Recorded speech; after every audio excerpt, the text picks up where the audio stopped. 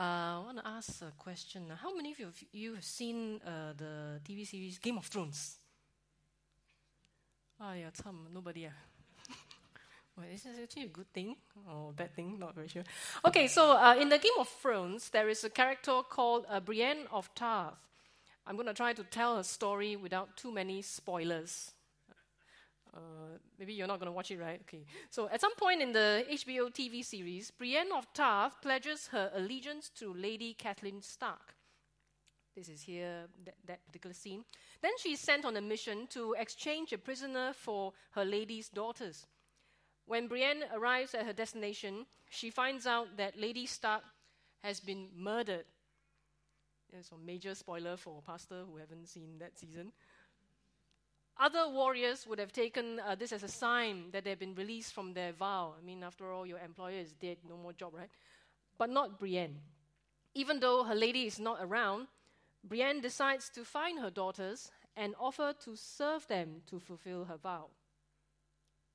An honorable character like Brienne of Tarth is hard to come by even in television. Her story is a textbook example of what it means to pledge allegiance.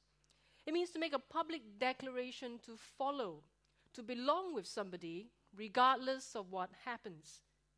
And indeed, in spite of rejections, in spite of temptations to give up, Brienne never left her service. She pledged her allegiance, and she stuck to it even when her mistress died. The way Brienne takes her vows so seriously helps us to understand, especially those of you who have watched Game of Thrones, help us to understand how we should respond to what Jesus says at the beginning of Luke chapter 12. And I tell you, everyone who acknowledges me before men, the Son of Man also will acknowledge before the angels of God. But the one who denies me before men will be denied before the angels of God. Here, to acknowledge means to profess allegiance. In other words, Jesus is demanding his disciples to make a public commitment to follow him, to belong with him, come what may. Therefore, even though our Master is not physically with us here, we must not leave his service, whatever happens. The Word of God this morning reminds us of a couple of things that can cause us to turn away from our Lord Jesus Christ. Opposition by people around us, other people's opinions about our Lord. Yet in spite of these things, we are called to pledge our lives to him because the final judgment is coming. Our text today is a collection of Jesus' teachings at the end of Luke 12. There are 4 teachings here, and they appear to have occurred on the same day, which begins in Luke 11 and ends in Luke 13. Very long day, a lot of things happen. We must read these teachings in the context of that day in order to grasp the fuller meaning. So let's start with the easier ones. First, the teaching about the final judgment and Jesus' role in it in verses 49 to 50. I came to cast fire on earth, and would that it were already kindled. I have a baptism to be baptized with, and how great is my distress until it is accomplished. Cast fire on the earth is a metaphor for divine judgment, because God does use fire to punish people in Israel. His prophet Elijah, for example, called down fire from heaven to consume the soldiers of Ahaziah. Therefore, when Jesus says he came to cast fire on the earth, he means he brings divine judgment upon the world. Yet, Jesus' divine judgment is not the kind Elijah delivered. In fact, Jesus rebuked James and John when they wanted to call fire down from heaven to consume a Samaritan village. So Jesus' fire is not your usual prophetic judgment, but a once and for all final judgment. And this final judgment will not take place until Jesus has been baptized. Since Jesus has already been baptized at the Jordan, baptism here cannot refer to water baptism. Turns out that baptism has another meaning, which is an extraordinary experience. Oh, no wonder an extraordinary experience of the Holy Spirit is called baptism of the Holy Spirit. But although we associate baptism with positive spiritual experiences today, in the past, baptism is a metaphor for suffering even martyrdom. It conveys the sense that the ordeal overwhelms the person like he's drowning in water. Since Jesus is distressed, even impatient about this baptism, there is no doubt that he is pointing to the cross. In short, Jesus is warning the thousands of people who have gathered to listen to him that day that he is bringing a final judgment on humankind. And this will take place after Jesus has suffered and died. What is going to happen at the final judgment? Luke didn't record this, so we have to turn to Matthew's account. In Matthew 25, Jesus says, "When the Son of Man comes in his glory and all the angels with him, then he will sit on his glorious throne. Before him will be gathered all the nations, and he will separate people one from another as a shepherd separates the sheep from the goats. And he will place the sheep on his right, but the goats on the left. Then the king will say to those on his right, 'Come, you who are blessed by my Father, inherit the kingdom prepared for you from the foundation of the world.' Then he will say to those on his left, 'Depart from me, you cursed, into the eternal fire prepared for the devil and his angels.' At the final judgment, each person will either go into everlasting bliss or endless suffering. Imagine for a moment what endless suffering would be like. Actually, no need to imagine. In his National Day message this year, our Prime Minister highlighted that worsening conditions between various nations, Russia's invasion of Ukraine, disrupted supply chains, rising food and energy prices around the world, and escalating cost of living threaten our lives. All this after 2 years of circuit breaker and safe management measures because of COVID-19.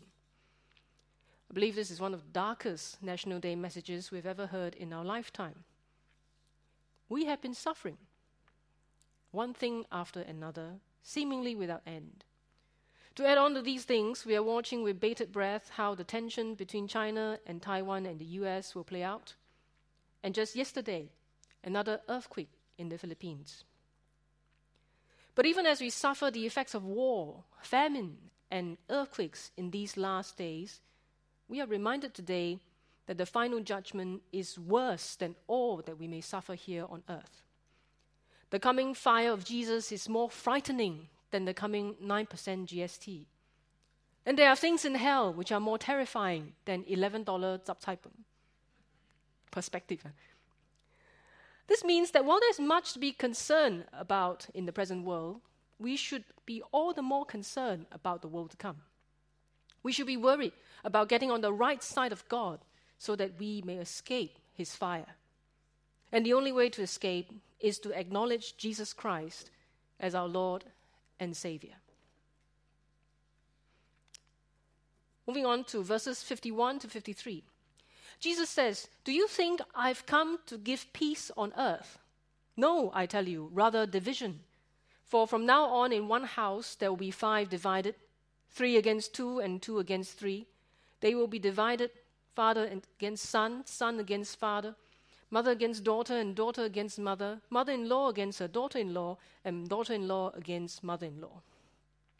I try to figure out who is on which side, Actually, you can. Yesterday, I told the Saturday service I can't, but I only got as far as daughter and daughter-in-law together, right? Then after that, the other side, who?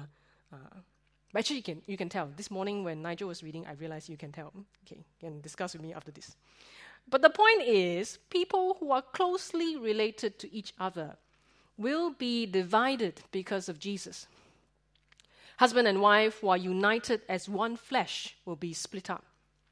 A mother who gave birth to a child will be separated from that child. And the opposition is mutual. It's not only the father who will oppose the son will oppose the father. It's not only the mother who will reject the daughter will reject the mother. Just as oil cannot mix with water, those who stand with Jesus can never live in perfect harmony with those who stand against him. The presence of Jesus disrupts relationships because he reveals whether a person's heart truly belongs to God. This situation was foretold by Simeon on the day Jesus was presented at the temple. And Simeon blessed them and said to Mary, his mother, "Behold, This child is appointed for the fall and rising of many in Israel, for a sign that is opposed. And a sword will pierce through your own soul also, so that thoughts from many hearts may be revealed. Since Jesus exposed the righteous from the unrighteous, the faithful from the unfaithful, the devout from the hypocrites, division is inevitable. Once people learn which side they're on, relationships can never be the same again. Having conducted several rounds of baptism class, I can testify that Jesus truly reveals hearts and divides families. I've seen first-generation believers start off optimistic that their families will be supportive of their baptism. After all, their families know that they've been attending church, hanging out with Christians. Furthermore, their family members do not appear to be very serious about their own religion. Or better yet, they're free thinkers. Hence, chances of these new believers getting baptized with their family's blessings, even having their families present at the baptism service, seems quite high. However, after they've gone home to share their intentions, they will return to me to say that their parents or their grandparents or their husband or wife object to their baptism. Because Christianity is not the traditional religion of the family. Or they continue with the church, they should not be baptized. Or maybe it's a better idea to get baptized later, after marriage. Of course, there are also instances when a new believer chooses to delay baptism because they already know that their families are against it. When push comes to shove, when a commitment is demanded, even the most tolerant and open family member, even the most progressive freethinker, can turn around to oppose our allegiance to Christ. Jesus tells us in this teaching that division is to be expected. Anyone who is not with us will be against us. When confronted with Jesus Christ, those who are not on his side will reveal themselves to be enemies of God and enemies of the church. And they will remain enemies until they themselves turn to acknowledge Jesus Christ. Opposition to our faith does not end with baptism, and division is not confined within the household. Because if being a Christian is a lifestyle, then we will continue to be opposed for the rest of our lives. And if we can be divided from our closest family members, then we can be separated from every other person around us. The reality is we will be opposed in our schools, in our offices, in our social circles. We can be alienated by every non-Christian classmate, friend, colleague, boss, or business partner, regardless of how close we may be. They will reject our values, such as our position on abortion, marriage and divorce, 377A, and other moral issues.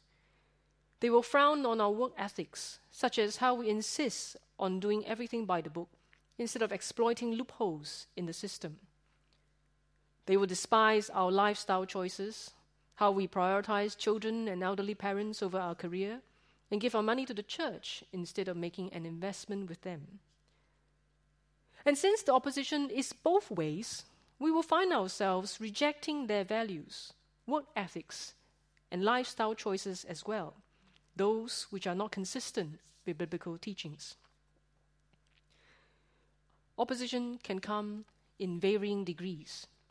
It could be that you can never talk about Jesus without getting into an argument with them. It could be that you can talk about him, but no one is really listening. Or maybe at every given opportunity, they will test your commitment to Jesus, try to tempt you to do something against your faith. Whatever it is, the presence of opposition is ironically evidence that we are on the right side with Jesus. Previously, we saw that Jesus will divide humankind during the final judgment in heaven. But in fact, the division begins here on earth. Thus, when those around you oppose your decision to be baptized, when people around you reject you because you're a Christian, take comfort in the fact that you have a family in the church and a home with Jesus here and hereafter. We'll now look at the teachings which needs more explanation. In verses 54 to 56, Jesus also said to the crowds, "When you see a cloud rising in the west, you say at once, 'A shower is coming.' And so it happens. And when you see the south wind blowing, you say, 'There will be scorching heat.' And it happens. You hypocrites, you know how to interpret the appearance of earth and sky, but why do you not know how to interpret the present time?" The present time refers to the time of God's visitation. In other words, the time that Jesus is living as a man on earth. And using two everyday examples, Jesus demonstrates that interpreting the meaning of his life on earth is not difficult. It is as easy as knowing that rain is coming when the cloud rises up in the western horizon. It is easy as knowing that a heat wave is coming when the wind begins to blow from the south. It is as easy as knowing that the Mid-Autumn Festival is coming when merchants start advertising mooncakes. And this is where we insert our commercial. Now got QR code to sign up, huh? And the Roses Committee would like me to tell you that this is, if you've been to this event before, yeah, sure, but this is mainly for outreach. So if you've been before, still come with a friend. Oh, okay, talking to the ladies. All right. Back to your ordinary scheduled program. Since it's easy to interpret the time, Jesus accuses them of being hypocrites because they pretend that they don't know what it means. They pretend that they don't know Jesus is their Savior. They pretend that they don't know the final judgment is coming. And Jesus follows up with another accusation in verse 57. "And why do you not judge for yourselves what is right?" This time, Jesus is accusing them of not knowing how to judge between right and wrong. Of knowing how to judge between right and wrong, but not doing it for themselves. Case in point, earlier in the day, someone in the crowd was just asking Jesus to judge between him and his brother because he wants his brother to divide inheritance with him. Pastor preached on this a couple of weeks ago. It seems quite common for people in those days to go around looking for wise men to settle their personal disputes. But Jesus tells them that they can judge for themselves. They do not need a third party to help them settle their problems. Wonder if you realize that these two accusations that Jesus is making rather sound like affirmations. He was telling the crowds, "You're not interpreting the present time, but you can do it, leh.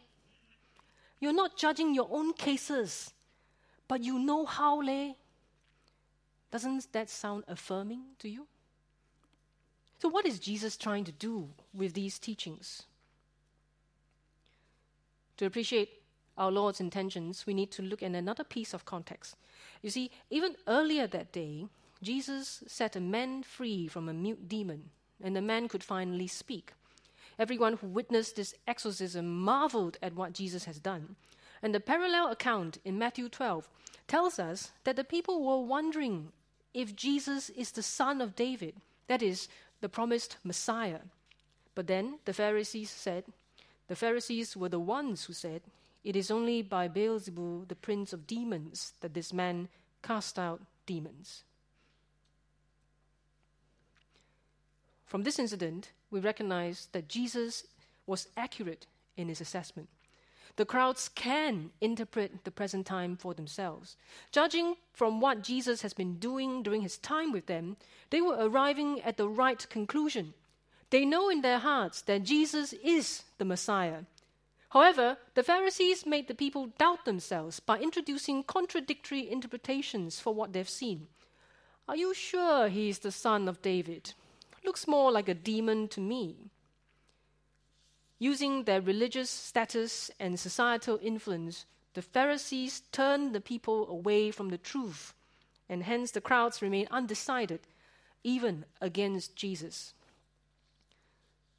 Our Lord knew that the hearts and minds of the people had become dull because of the false teachings of the Pharisees. And they can no longer decide for themselves because they've become dependent on other people's opinions. And so now we understand why Jesus was affirming the crowds.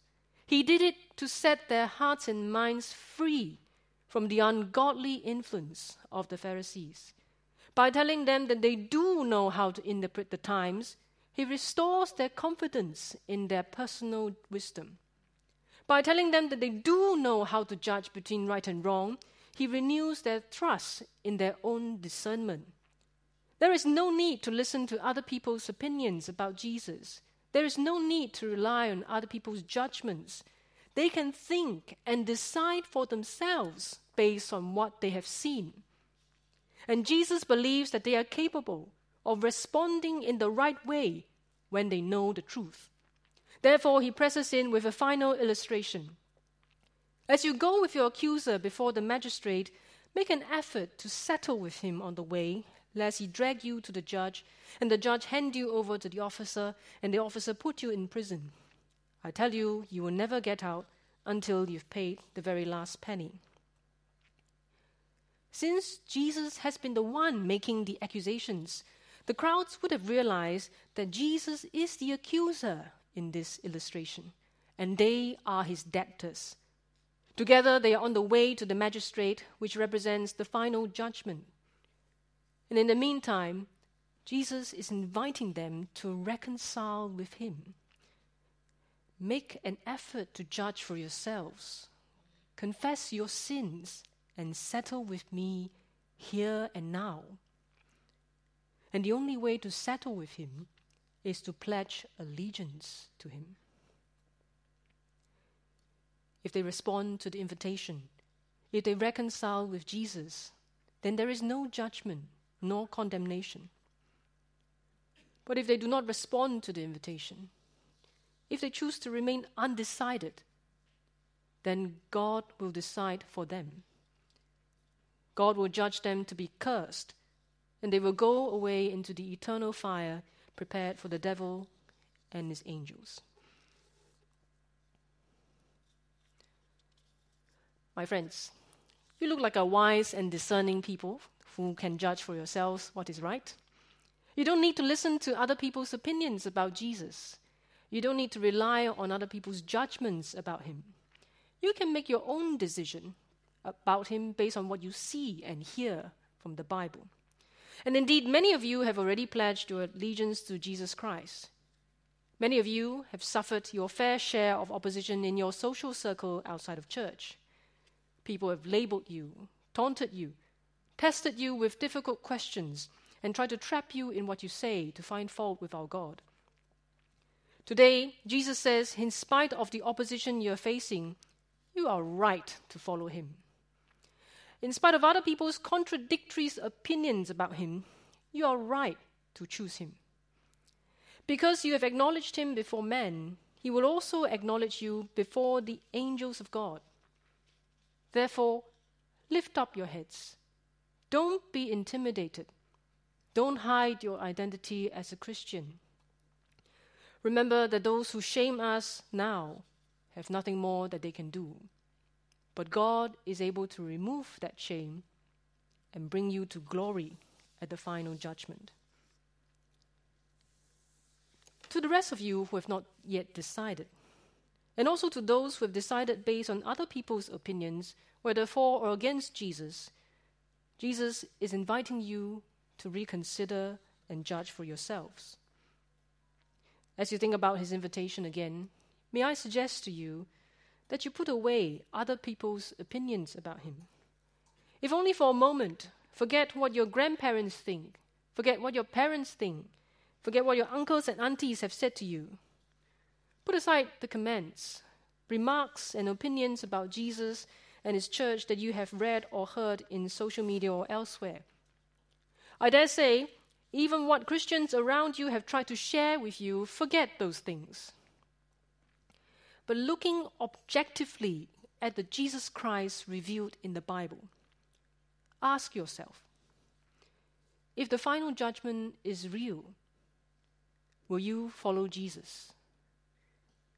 If the final judgment is coming, do you want Jesus to be on your side?